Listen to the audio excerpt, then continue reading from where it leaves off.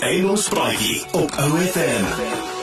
Ons gesels vandag weer met AJ de Plessis van Brocor in Potchefstroom en Bloemfontein.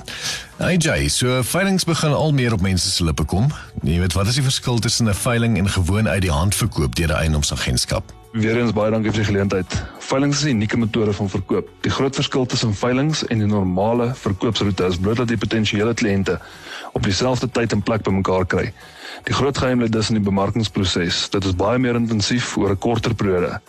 Jy moet verseker dat alle potensiële kopers die veilingseiendom sien om sodoende te verseker dat hulle op die dag en datum wel die veiling gaan bywoon. Dis is veilingsbemarking ook heel wat duurder as die normale manier van verkoop.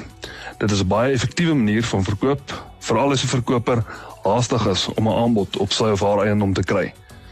Met dit gesê, nie alle eiendomme is geskik vir veilings nie. 'n Goeie veilingshuis sal vir jou kan sê of jou eiendom geskik is vir die veiling al dan nie.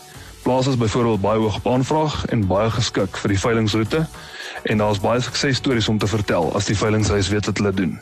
Dankie AJ. Verkoper, oorweeg jou opsies en gesels met die regte mense soos Brocor, jou eiendoms- en veilingsspesialis. Laai nou die eiendomspraatjie potgooi af op OFM.co.za.